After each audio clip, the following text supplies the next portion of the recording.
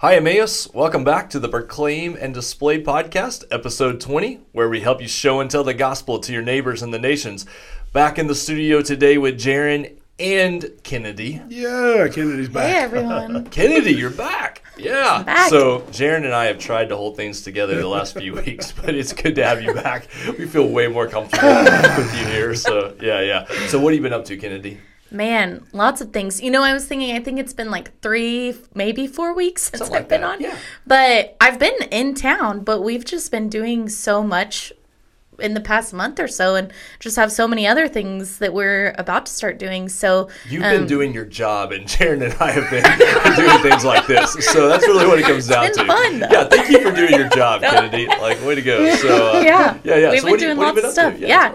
We took the Sparrows to their field trip the other week, which was so fun. You went to a Dodgers baseball game? Yeah, we went to a Dodgers baseball game, and just hanging out with the Sparrows, like, you just leave so full because they're so fun to be If around. people don't know who the Sparrows are, tell them. Yeah, so the Sparrows is a special needs group for adults that are like kind of younger adults, maybe like out of high school, that high school age, and they just get together once a week, trying to just fill their time, find that community, and so it's super fun to hang out with them. So if you guys are looking for a place to volunteer, Sparrows is really fun. When is their dance party?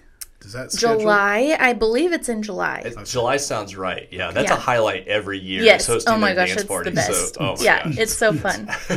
Yeah, we've also been doing lots of just disaster relief stuff. Our disaster relief truck is in Little Rock, Arkansas right now. And then this past weekend, we were up in Shawnee helping with some disaster relief recovery for one of our members, actually. And we had an incredible group show up, and we finished cleaning out debris at her property in about 2 hours. So that just shows like the work of our team and all they did. And if you listen to last week's podcast, Joy Carl, who was on that podcast, is the person that we were able to turn around and help. So Joy had no idea what was going to come after that podcast, but so thankful we were able to encourage her. So, I was thinking back to, it had to be only a few months after I got to Emmaus. So this was probably early 2016, most likely. I still remember your dad, or still remember Jim coming into my office and saying, "Owen, there's somebody we need to go meet with." And I was like, okay, who is this? He's like, "We need to go meet with Lance Lane." I didn't have any idea who Lance Lane was, but he said, "There's a new ministry that's just started called Hope is Alive, and we need to probably partner with them." And as the new guy at the church, as the new pastor, I was like, I don't want to commit to too many things. I don't want to get us into situations we don't need to be into. I am so glad we got into Hope is Alive. Like that has been an incredible blessing. So Emmaus, today on the podcast, we have a graduate of Hope is Alive, but also an employee of Hope is Alive, Mr. Ari Patchen. Howdy. Yes. Man, thanks Good for to have being you here. Yeah, thanks for sitting over there to the side, for like 3 minutes while we chatted over here. So we gotta get Ari. Ari gave us an entire podcast recording before we hit record. So it's been so good. Like we got all this momentum going into the podcast. I feel like I just killed. But now we're going to get back into it and tell a little bit of Ari's story. So, man, I'm so thankful for just your encouragement to me. I've told people this before, but being around you, Ari, you're one of those guys that you're around, and I come away from a conversation energized, encouraged, like I want to be a better man as a result of talking with you, and I really, really appreciate that about your story, your life, and so I'm excited for people to hear from you. Before we hear your personal story, you were talking about one of the ways that Emmaus serves with Hope is Alive right now. So tell people a couple of things that we're doing with Hope is Alive, specifically that Monday night group. Absolutely. So my name's Ari Patchen. I work as the senior outreach coordinator for Hope is Alive Ministries, and my specific job is to support our program. And so currently in Oklahoma City, we have 91 men and women who are looking to our program to lead them into long-term sobriety. And one amazing way that we do that is through community engagement. And so we have opportunities to serve our residents Sunday evenings, Mondays, and then throughout the week, in just organic times where people come into the house. But one cool thing that Emmaus is doing, and they've been doing this now for almost a year, is they have on our South Side homes, we meet Monday night 6:30 to 7:30 for Bible study. And so this is peer-led. It's a discovery model Bible study. Our house managers lead it. But Emmaus has joined in with us. And there's between 3 to 5 guys who will come consistently. And, they're just part of the group now. And, the guys, they get off. Mondays are hard for anybody. Yeah. And then throw in a mandatory Bible study for guys who are, coming out of addiction and getting off work. And it's cool for the guys to know that, people from the community value them, that they're taking time out of their day and their lives to ultimately pour into our residents. Man, I love that. Especially lead them. Yeah. Some of them baby Christians, yeah. new Christians, not Christian at all. Yeah. And so we just really value the partnership we have with Emmaus and you guys stepping into that. It's been fun to see those guys continue that. Kennedy be able to continue that with our connection between Emmaus and Hope is Alive. Right. Now, when people hear Hope is Alive, I think generally speaking, a lot of people listening to this podcast would know it's an addiction recovery ministry. But walk us through what is the program? You mentioned Sunday night, you mentioned Monday, you mentioned somebody coming in. Give us the overview. Sure. What is Hope is Alive? What do you guys do? How does the program work? Yeah, absolutely. And so beginning, I'll give you kind of the quick rundown. Yeah, that'd be great. Yeah. So beginning about 12 years ago, as our founder was coming out of his own addiction and he was working for a recovery treatment facility, he saw 3 specific things happening. Guys were returning, so they'd graduate the 30, 60, 90-day program, and they'd come back. Right. They'd end up, unfortunately, overdosing, or they'd end up in jail and prison. And so something went, kind of a vision, came for him where he saw, well, where's that missing link? Why are guys continuing? Why is this happening? And so sober living isn't anything new. It's been around, a house where, like-minded people come and stay and try to achieve long-term sobriety. But what Hope is Alive provides is, a beautiful home in a nice neighborhood with a structured, high intentionality designed curriculum that walks individuals out of poor life choices, trauma, into life skill development, healing their core wounds, all within the confines of what we call a biblical community. And so we like to think of them just as little churches. Yeah. It's a place where you don't have to be well. Ultimately, it's even like a hospital. Where it's safe and secure for you to begin the process that God's going to take you through to peel back those layers of all the substance abuse and the poor life choices and trauma and not being responsible and all the debt and just the things that pile up on people when they're coming out of addiction. Now, from that first home, we're obviously way past one home at this point for Hope is Alive. Right. Where are we now in terms of so number of homes? In the OKC Metro, we have 8 homes, 6 for men, 2 for women. Yeah. Across the nation, we're in 6 states, 11 cities, 25 homes. Wow. Currently Praise about God for 225 men and women. Oh, wow. That's fantastic. Great. Now, someone comes in. So someone has a family member, a friend who's battling addiction. They've gotten to a stable place because you guys aren't the place they come necessarily to be stabilized. Not all the time. Not all the time, Yep. but they've reached that point.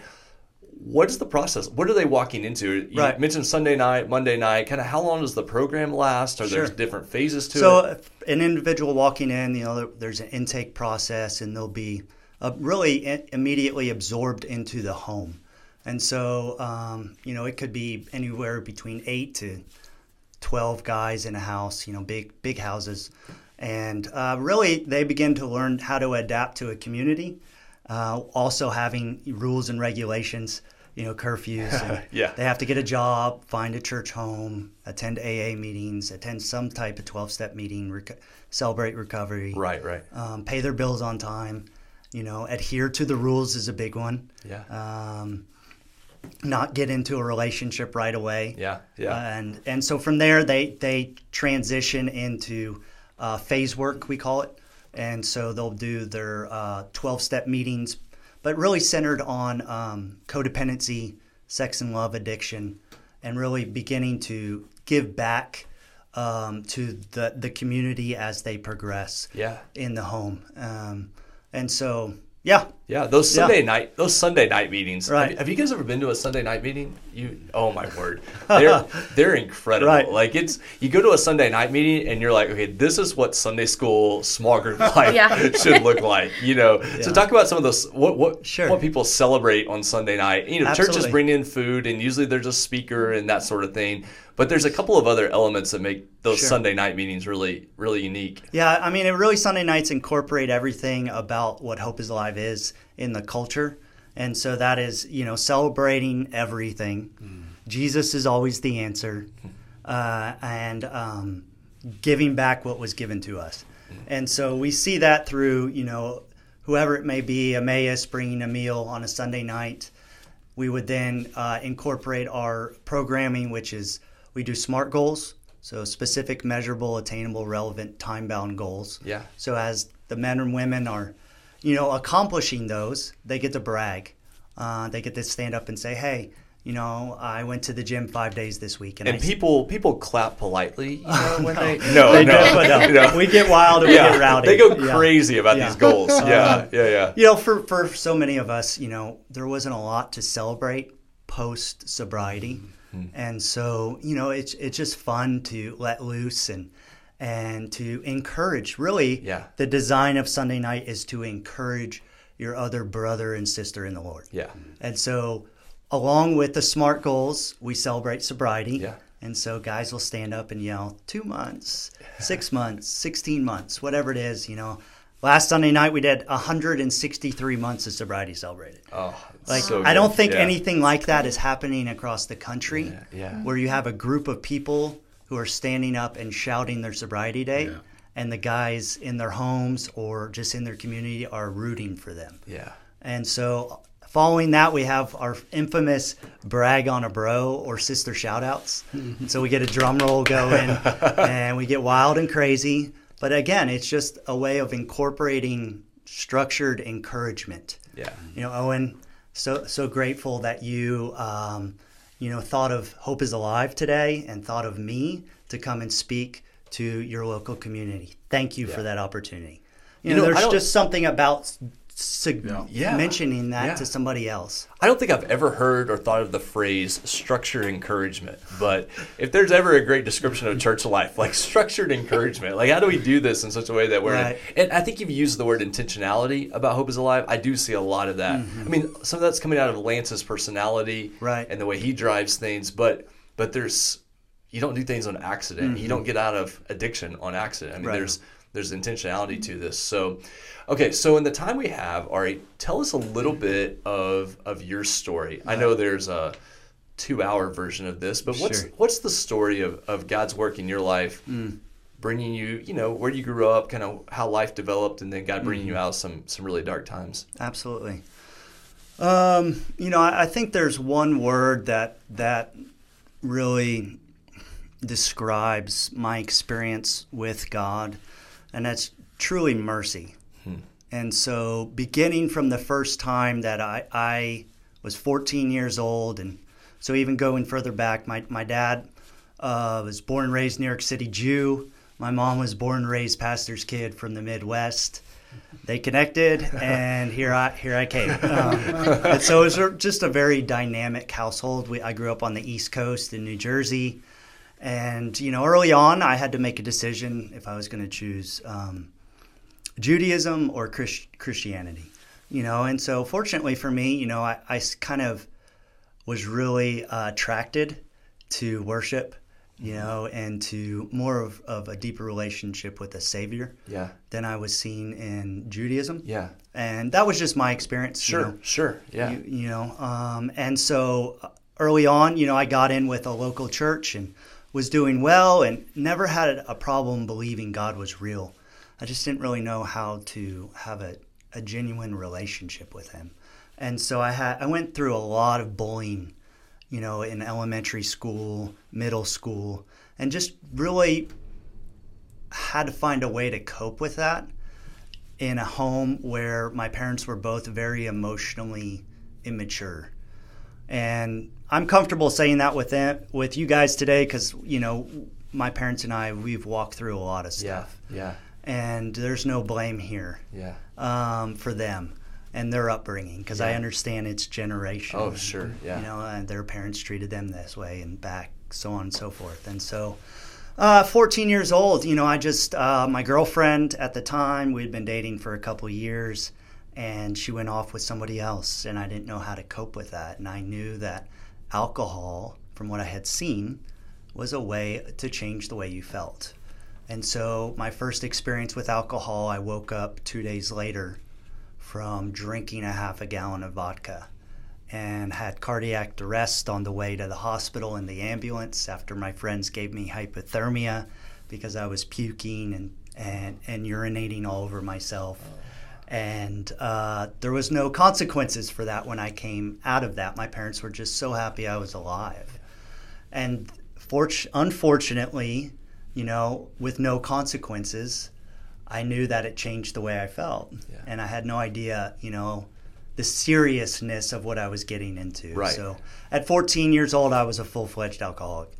And I used every moment I could to steal, to lie, to cheat, to get more of that substance into my body because I had no idea how to cope with the discouragement or the imbalance or, the disappointment or the negative self-talk. Yeah. And so I quit high school at 16, started community college early, wasn't for me, fell into some really deep and dark times with cocaine at 17, marijuana, was facing 10 years in prison, and was able to get out of that situation and moved out of New Jersey. They kind of kicked me out. And said, bro, you're probably not suited for this state anymore. And, at 19, I became a real Christian, I say.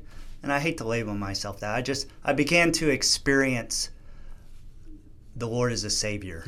And His blood and how to confess and how to have communication with Him in the Bible. And fast forward though, 21, I hadn't drank for about 2 years and started drinking again. And I didn't realize I was an alcoholic.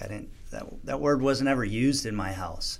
And got married early, had a child, then had another child, was hiding my alcoholism until I couldn't hide it anymore, and just kind of limped my way through with a family through my addiction for about 15 years. Oh, wow. On and off. And so I was married on paper for 10 years, but we were separated probably about 6 or 7 of that because of my addiction.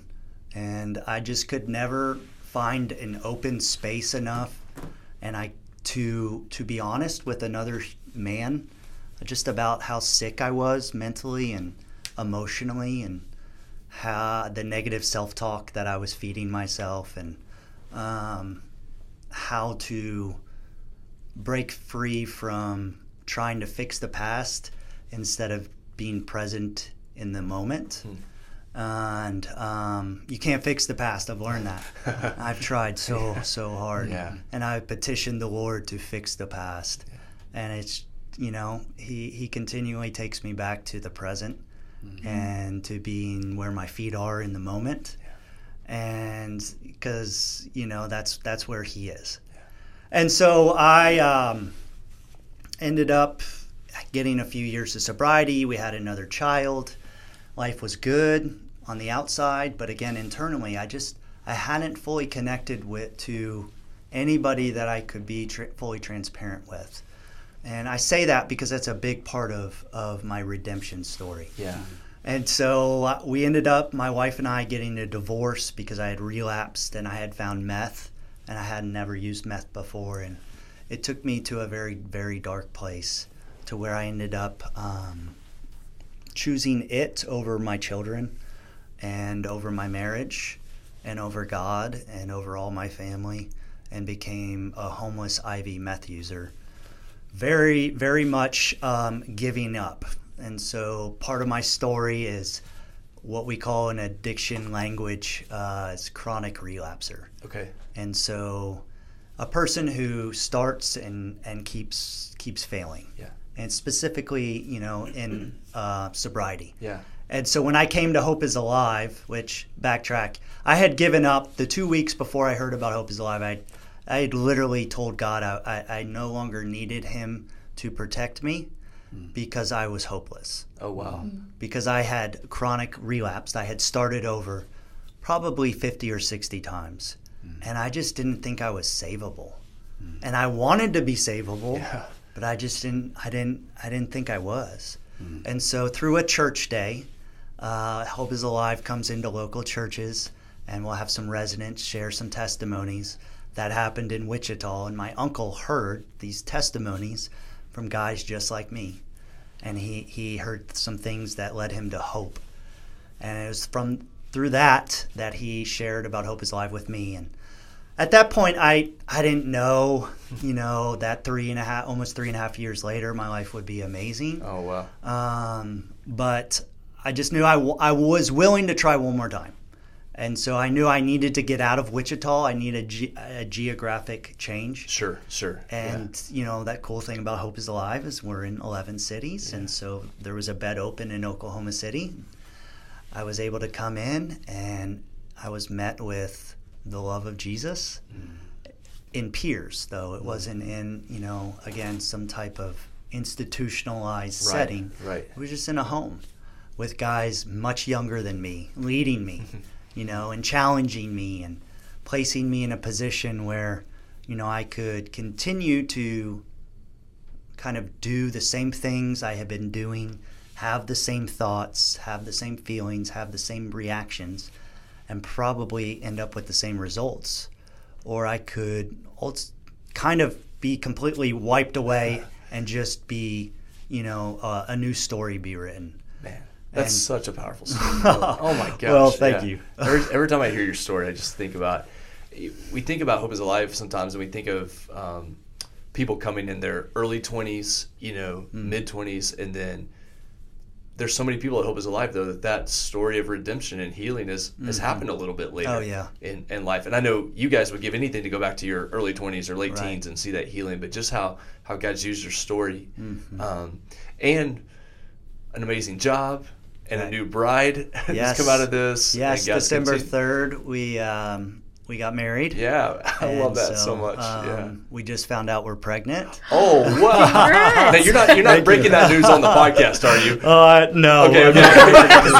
This would be a great place to break that news. So, I can't say everybody in our life knows, but they do now. They do now because this podcast goes out to everybody.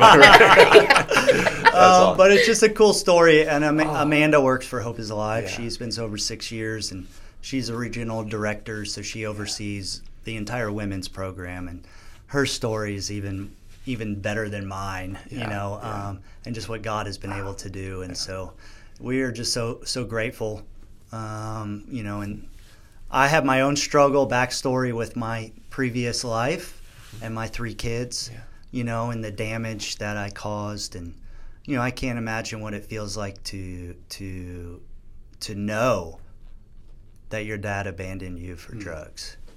I don't know what the Lord will do for them, but I know the time will come for us to have a relationship. Yeah. And so, just prayers for that through the community, however long that will take. I know that God's in the business of, God's in the process, and I know this is a process. And so I say all that to say it's just a huge blessing, to be able to have a child. And you said your word for this year is brave. So there you go. Add that new child to that reality. So brave speaking in front of people, but also brave moving into a new season of life, man. So that's amazing. Hey, if anybody's listening to this podcast and they know someone who is facing addiction, they know someone in this, or maybe they're listening and they're in this situation, have just been hiding it. What's the best way to get in touch with Hope is Alive? Right. So multiple ways. I would say the first way is they can go on hopeisalive.net, so www.hopeisalive.net, and we have a online recruiter It's on one of those kind of chat bots. Right. And you can just say, hey, I need some help, or I have some questions. And one of our recruiters will reach out. Okay. And so you can also, we have a 1-844 number. It's called the Hope Line. Okay. And so you can call and somebody will answer and get some help through them. Wonderful. Or, if they're part of the Emmaus community, Yeah. they could reach out to somebody on Emmaus staff. Absolutely. Who could reach out to me or somebody on the Hopes Alive staff, and we'll connect them. Yeah. Thank you for that. Well, Kennedy, I want you to be able to pray for Ari. I know with your position and the work that you do with local missions and reaching our neighborhoods and your connection with these guys, just to be able to pray for Ari, pray for his family, pray for Hope is Alive, and then we'll wrap up because we've got to take him to eat dinner, and then he's got to speak 2 more times tonight. So this is his warm up attempt. So I want to figure out how I can get out of my responsibilities and come listen to him talk 2 more times. Yeah. You may want to change your schedule tonight. Yeah. Well, and I keep cutting Kennedy off from praying, but I'm so thankful you're going to be able to speak for a moment to our teenagers tonight. Yeah. Like that's So a really good. special thing. So, all right, Kennedy, pray before we cut you off again. So. Lord, we thank you so much just for this opportunity for us just to hear from Ari and just hear about the impact of the ministries of Hope is Alive, Lord. We just thank you for how you continue to grow this ministry, how you continue to use this ministry to reach to our community and even broader than our community, Lord. Lord, just thank you for the reminders in Ari's story of just hearing his story, Lord, just points to your redemptive story, Lord. And just to see how you have continued to work in his life and how you've continued just to be with him through every step of the way, Lord, is just so encouraging. And to just see his joy, Lord, just reminds us of the joy that we have in you. And so I thank you for all that you've done in his life. Lord, we pray for just his family and all the exciting things and even challenging things that they might walk through in the days ahead. Lord, we just pray that you be with them. Lord, just bless this ministry. We're so thankful that you even allow us to be a part of this ministry with Emmaus, but also we're excited that you even allow us to be a part of just reaching our community in this way, Lord. And so I just pray for all of us that have anything to do with Hope is Alive and reaching our community, that you would just use us in ways that will impact your kingdom. And it's in your name we pray. Amen. Amen. We love you, Emmaus. See you soon.